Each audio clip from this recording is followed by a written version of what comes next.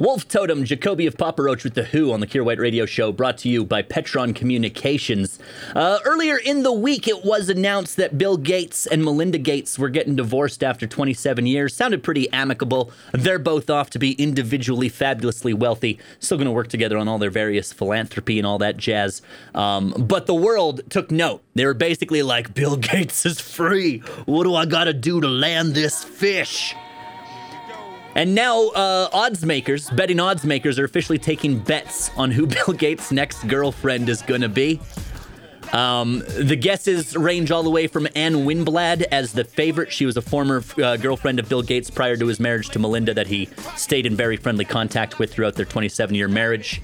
And the longest running odds are that him and Queen Elizabeth are going to hook up now that they're both single and are ready to mingle.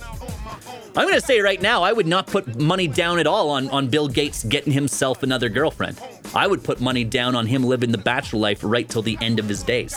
Here's my reasoning. Bill Gates and Melinda Gates both enjoy 3 children from their marriage. They have the kids, all right? They got the legacy. That's taken care of. They're both so unbelievably rich that falling in the clutches of a gold digger is a very real concern. It's a very real concern.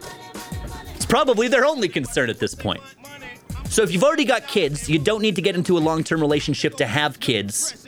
Why would you get into any kind of relationship? Especially if you know that most of the people you're going to meet are 100% just out there to dig the gold. At that point, what you do is you just become a fabulous playboy. And this is going for Melinda, too. I think she should do the exact same thing, because there's plenty of lazy dudes around going, Melinda, let me up in there. They should just become playboys and playgirls and just constantly, till the end of their days, have various sugar babies in their house and in their employ. That's what I would do if I was Bill Gates. But then again, if I was Bill Gates, I would have built a base on the moon 20 years ago. He might not be thinking the same way as me. Kier White. I'm here live. I'm not a cat. On the Bear.